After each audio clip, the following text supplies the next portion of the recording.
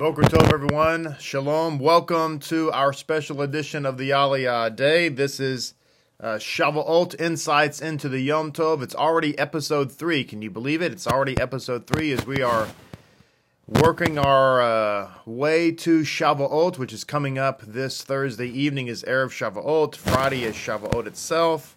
Shabbat is the Shabbat, and life is going to be good. I'm glad you're with me. It's a beautiful day. It's a wonderful day. Hope everybody is being renewed and refreshed and drawing closer to Hashem, and Hashem is speaking to your heart this morning and trying to guide you and trying to lead you as I know He's trying to guide me and trying to lead me towards His precious truth. And so may God heal us. May God help us to become whole.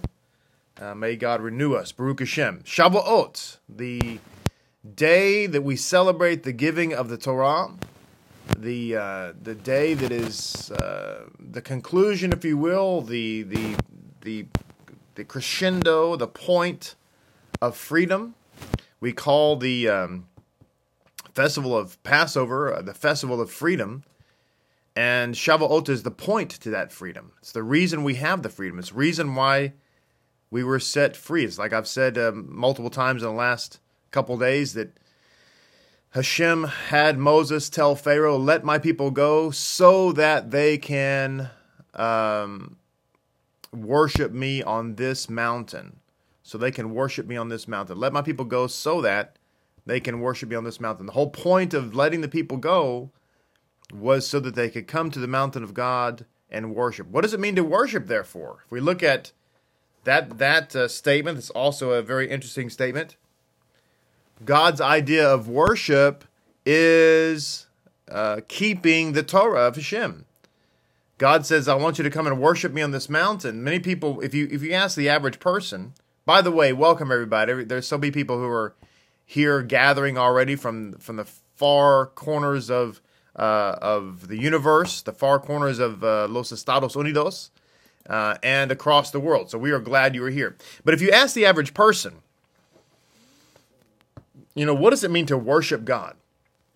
I would only imagine that you would get all types of answers to that. That there would be people who would say all kinds of various things with respect to what it means to worship God. Some would include music, I should say. Some might include dance. Some might include some other type of ritual. But I don't think that many people, most likely, I don't think that many people would say to worship God is to obey His word. To worship God is to obey the commandments. I don't think that a lot of people would say that. But that is, in fact, what God's definition of worship is. God's definition of worship is obedience. God's definition of worship is,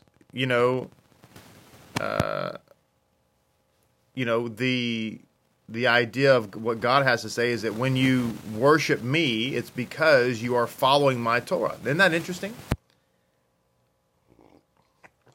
I think it gives a whole new perspective, because sometimes we can be worshiping God, whether we're singing to Him or even praying to Him, or even offering sacrifices, and God is not accepting it because our hearts are not following His word. He says this, by the way, in the book of Isaiah in chapter 1, which is a very poignant display of what I mean, where God says, listen, I'm sick of your festivals, I'm sick of your offerings, I'm sick of all of this stuff. Why? Because you're not following my word. You're not obeying my Torah. You're bringing the sacrifices, you're doing the dance, you're singing the songs, but otherwise you're not really following me. And it's interesting because Hashem talks about your sacrifices, your new moons, your festivals. And one could say, hey, wait a minute. You commanded the sacrifices. You commanded the festivals. You commanded the new moons. Why are you saying that they're mine? That this is what you told me to do? And Hashem's response to that is, well, as long as your heart is not really for me, as long as you're not really following my word, you're not really being true to my Torah, then all of this is yours.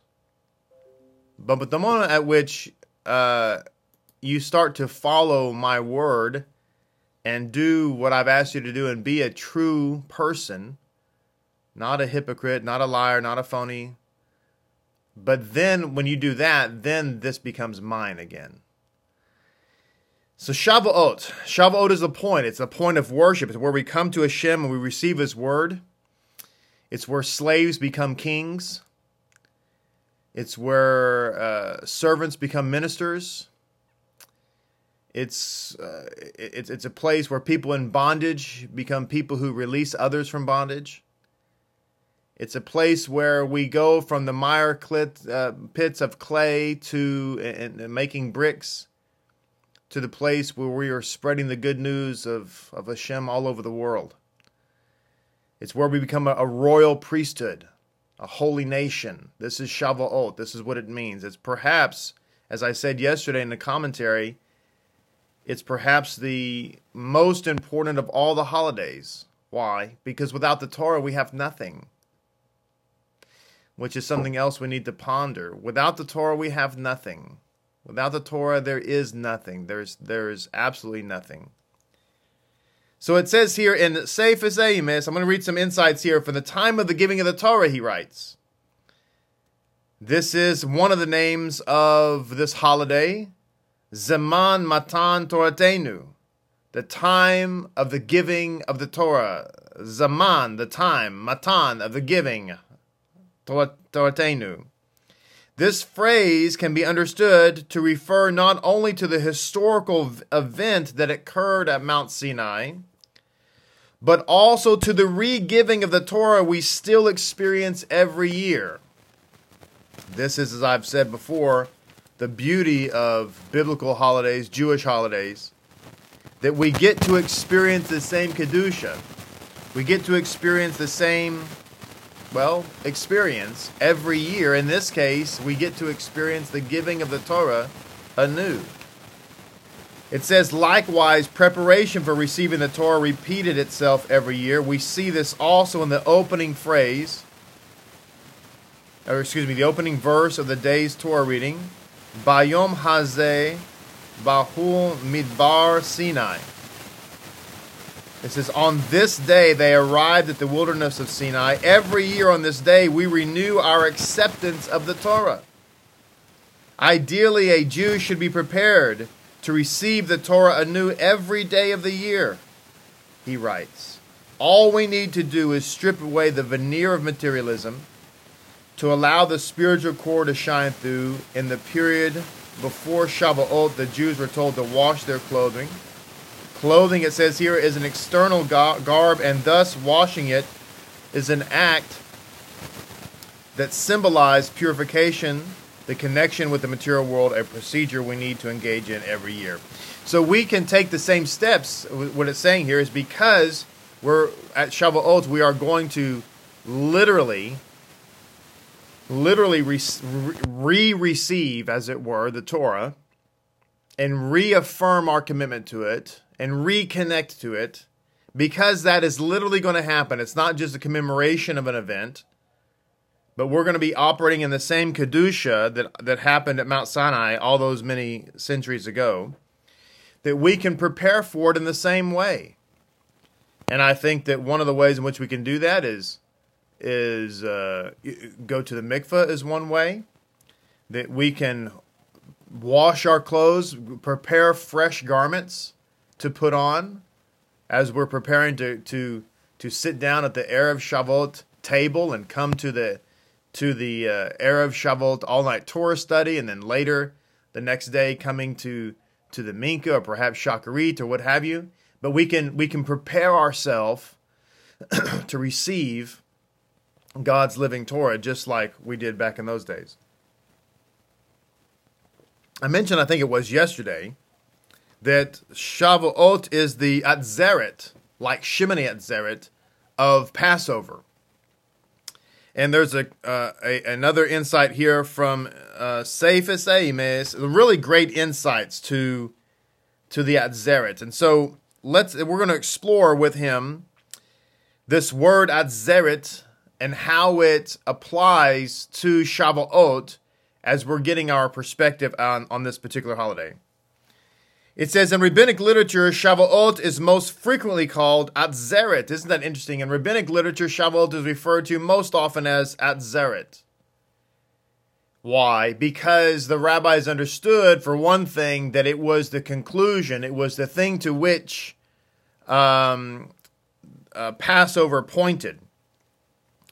And so it says here, in rabbinic literature, Shavuot is most frequently referred to as Atzeret. And it says here, this ambiguous word may refer to the acceptance of Adonai's sovereignty by the Jewish people that first began on Shavuot. In Samuel 1:9-17, it says, we find this word used to mean rule. Ze yatzor be'ami.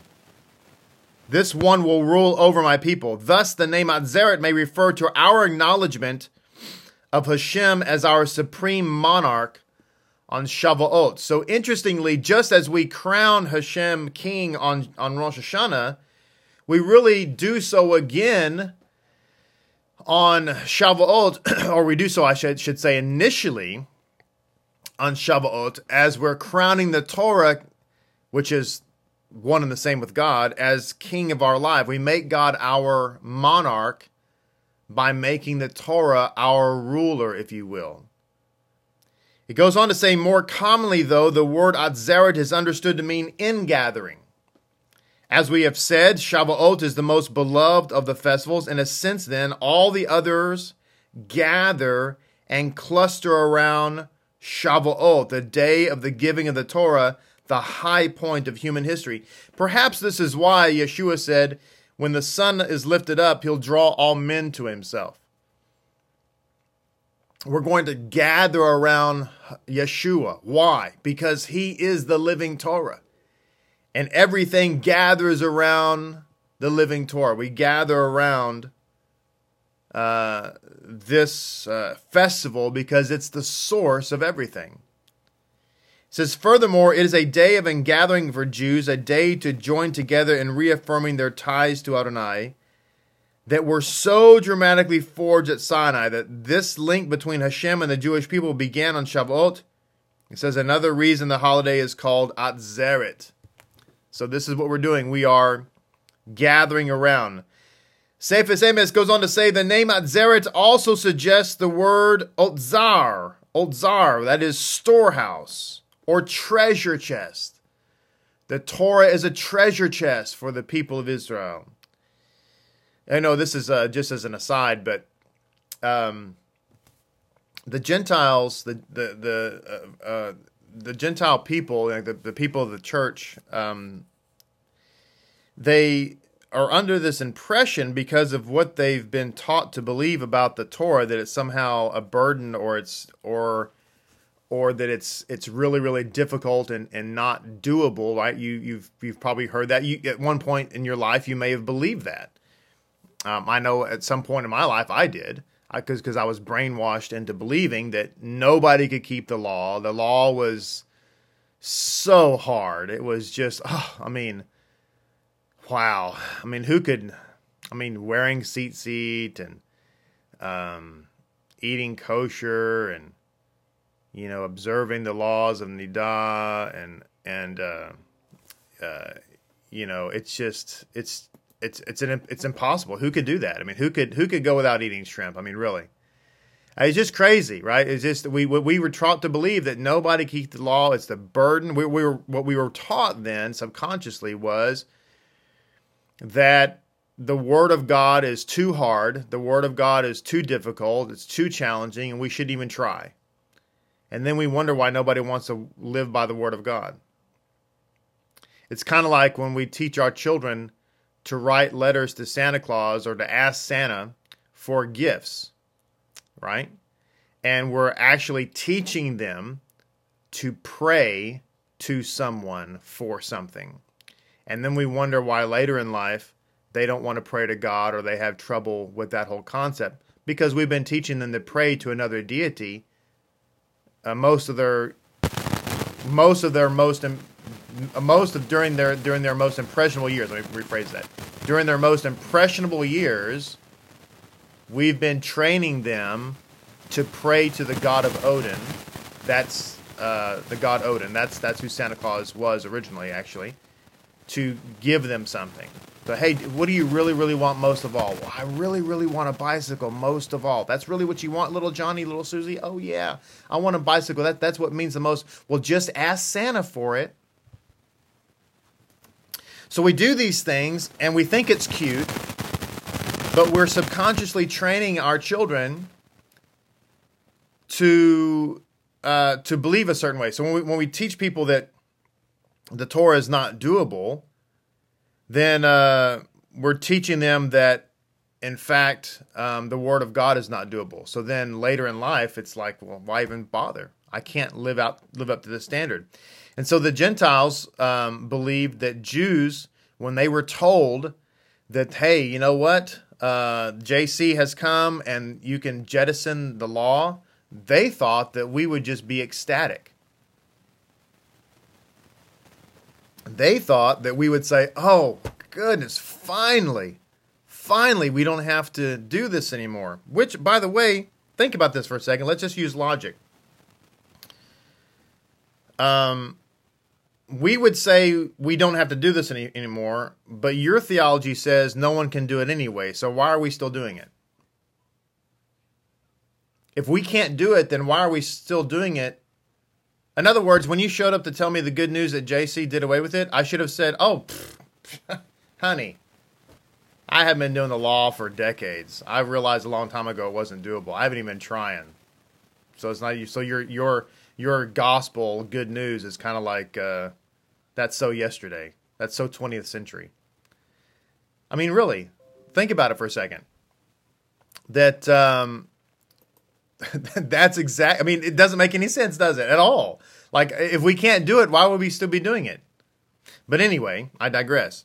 So people show up and they showed up at our door with their little, the Roman road track, and they thought we would say, that's awesome. Thank you so much.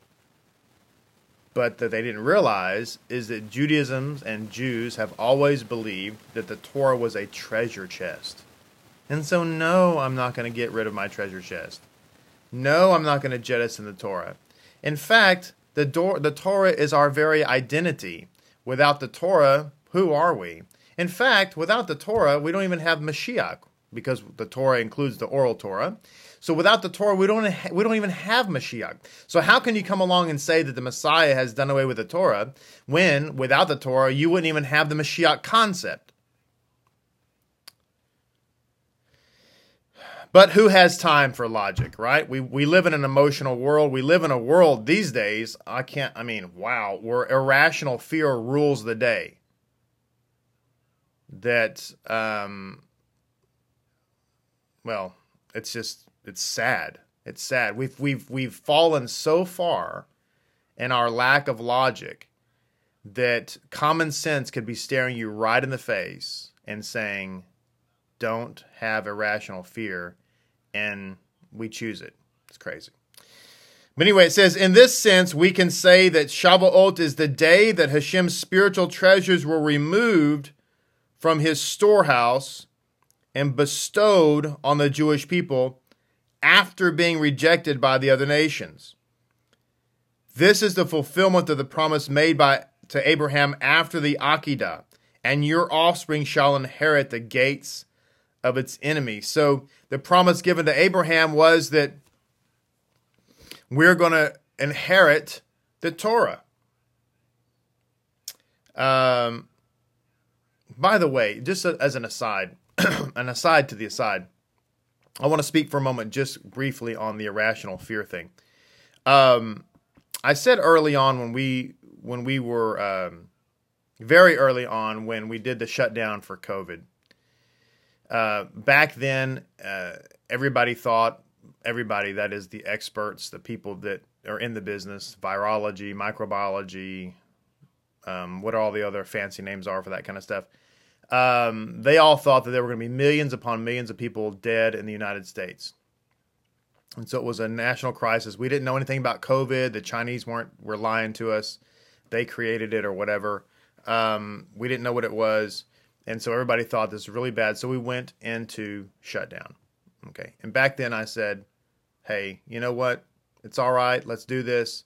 This is like in World War II when we did national blackouts because there was the Japanese, not just their Air Force, but also their Navy. And then the same thing with the Germans.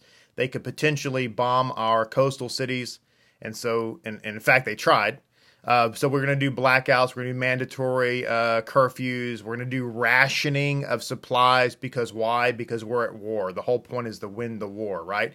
So we take upon ourselves some national inconveniences.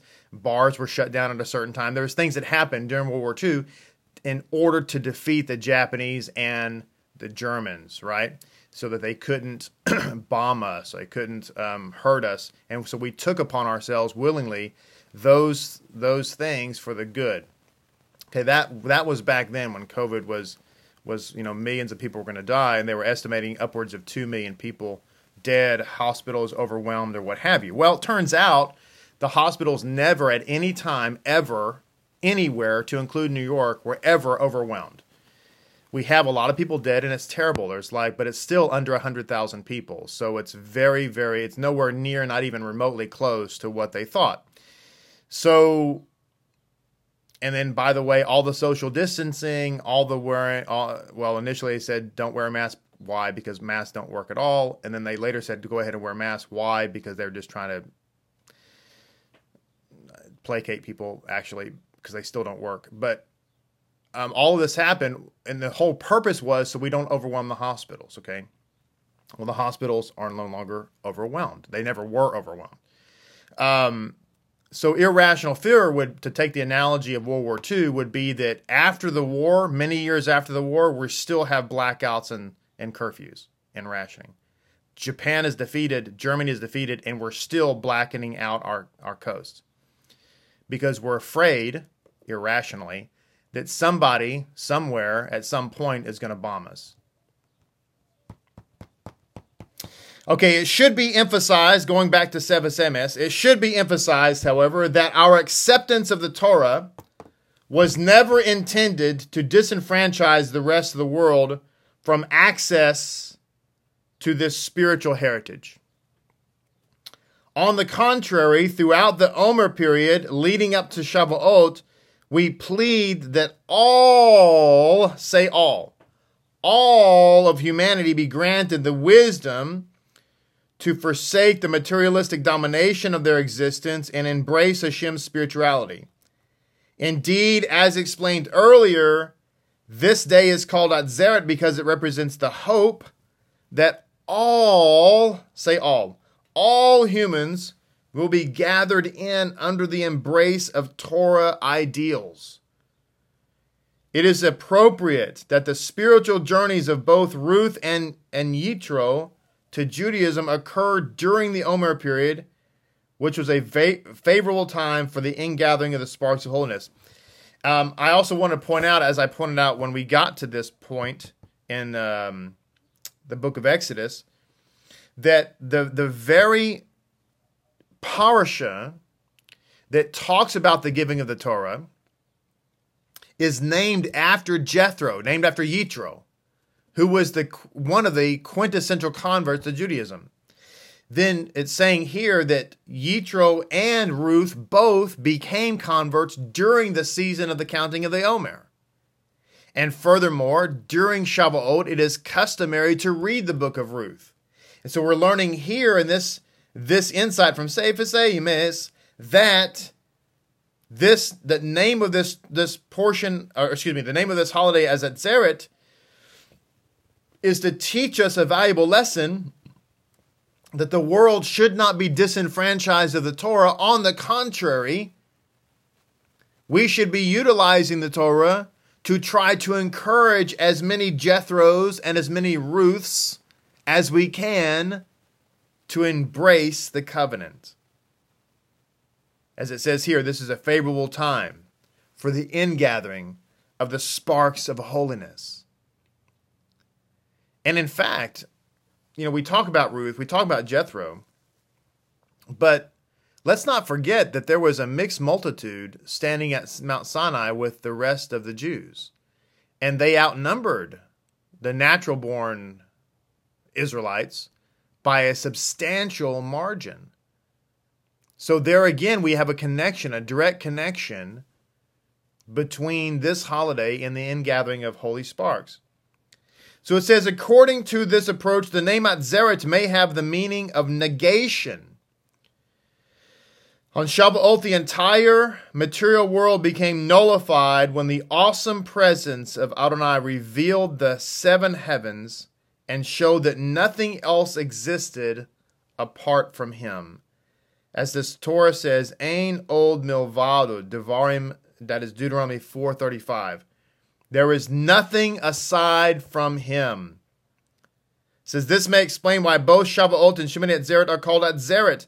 On Shavuot, the Jewish people negated itself to Adonai, as shown by the fact that the sages representing the people called the day Atzeret. On Shemini Atzeret, a reverse of negation occurs. Hashem tells Israel, Atzeret tiyeh lechem, it shall be an Atzeret for you. Only Israel matters to me, and the rest of the world is subsequent to Israel. So this is a holiday, among other things, is a holiday in which we experience negation, where we come to the realization that everything that exists because of Hashem and His Holy Torah. It all comes down to that. Nothing else matters than that. Isn't it any wonder then why the enemy of our souls wants to get Torah out of our life? The reason that the enemy of our souls wants to get Torah out of our life is because it's Ein od milvado. If you have Torah in your life, then what you have is the realization that there's nothing but Hashem. So then Hashem becomes your focus. If you have Torah in your life, He becomes your everything. He becomes your reality. He becomes that realization that there's nothing but Him. There's no other being, right? You don't get caught up rebuking the devil all the time, for instance, or praying to Santa Claus for your gift. Those kinds of things.